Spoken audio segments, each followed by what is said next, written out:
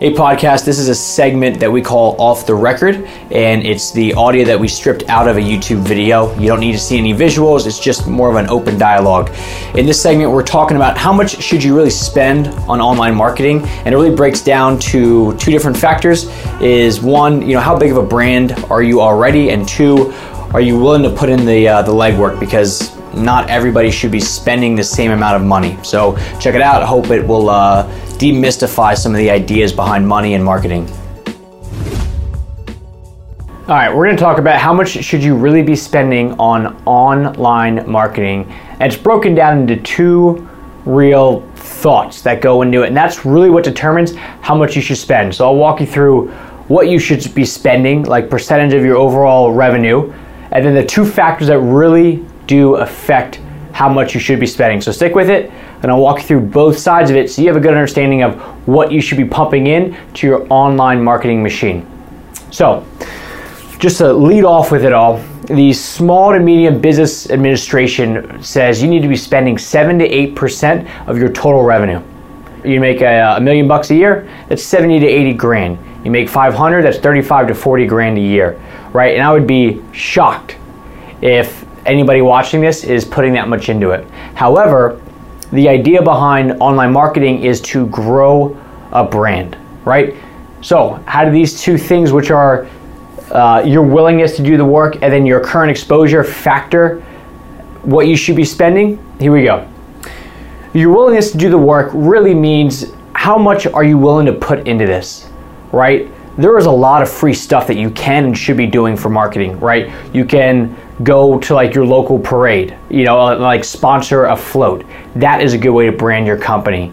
All right, another way is to be join like a networking group. That also is very low cost. All right, so the more that you're willing to do the actual work on the back end and the stuff that you can actually do, the less you need to really put into online marketing. Yes, you still need to put a lot into it. However, when you do a lot of the work yourself and you build the brand amongst your community already, it's easier to really penetrate the online world. If you're brand new and nobody knows who you are, nobody knows who your brand is, you should be doing a ton of stuff for online, right? In addition to the other stuff. So if you're not willing to do the work, because trust me, we have some clients that will do it all. Home shows, direct mail, networking groups, and then on top of that, they just want online stuff. They have a brand already set up.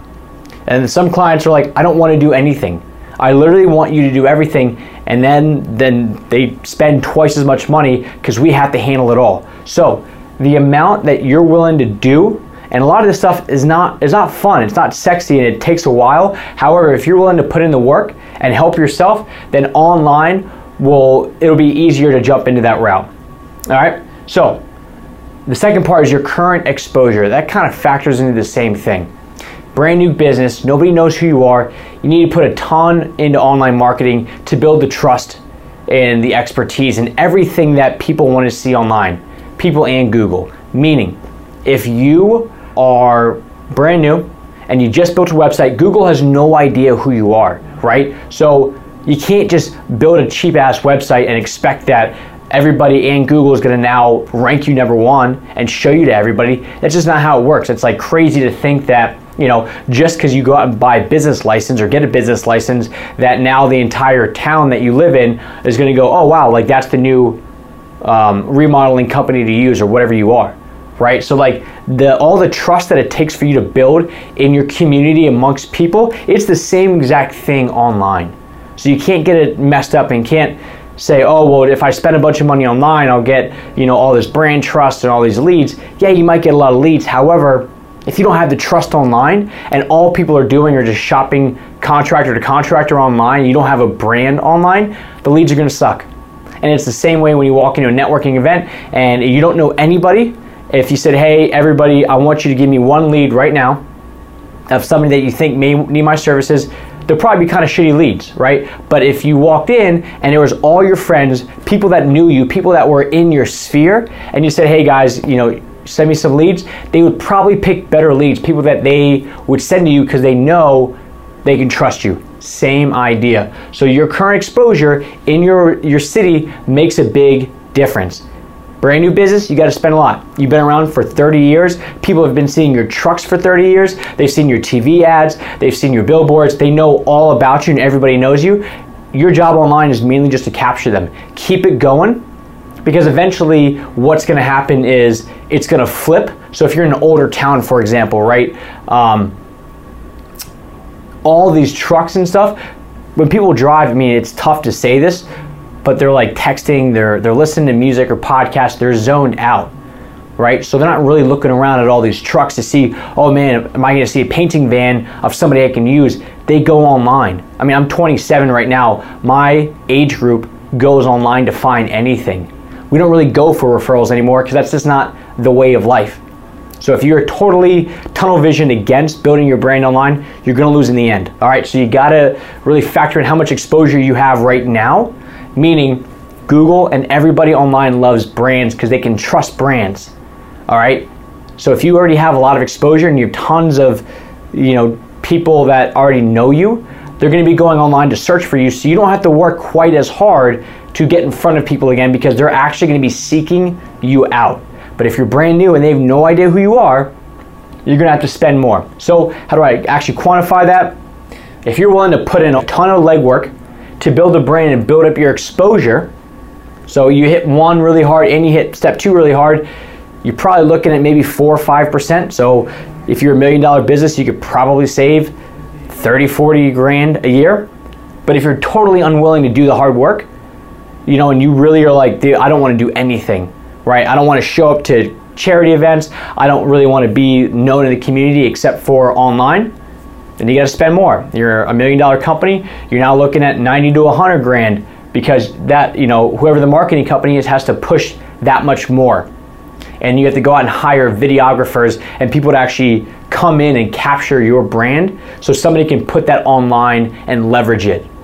Right? So if you're not working the referrals and the networks and stuff like that, and you have to do it online, you're gonna spend more. So I hope that clears it up. This stuff is not cheap, and it shouldn't be cheap, because if it was cheap and it was easy, the bad contracting businesses would do it too. So if you stay true to it all, and you actually wanna work the system, both offline and online, your exposure online and offline will just skyrocket, and that's how you build a brand for the future so that you can be recession-proof. You can be the contractor to go to, right? All this marketing stuff is an investment. And you may be asking, well, what do I spend on, like, let's say, for example, a website, right? Websites are the hub of all your marketing. All your online stuff, they all filter back to the website, right? So if you do great work and you do, and everybody loves you, and you have all these great pictures, but your website looks like crap, that's the impression that people are gonna have of you. And that is, when they call you up, that is their first experience with you. So your website is either gonna help build your trust with customers, or it's gonna help build distrust. There is no in between. It's like every action you take in business, it's either a step forward or a step backwards, but you're never just standing still. So make sure that your website and all that stuff is good to go. What does a website cost? It's all over the map. Some companies will build it for you, starting at 50 grand and up, or you could outsource it over to overseas for a couple $100. As you can imagine, you get what you pay for.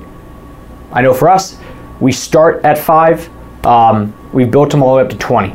So that gives you an idea, 5 grand to 20 grand. If you're doing, like $1 million a year in revenue, a $15,000 website should not be that big of a deal, because the ROI of a website and how much, when people, if you have a lot of exposure, will go to it and get a good feeling of you, that's really what you should be focusing on, is how does all this stuff really help out my exposure and make it easier so I don't have to be doing all this external work if I don't want to be.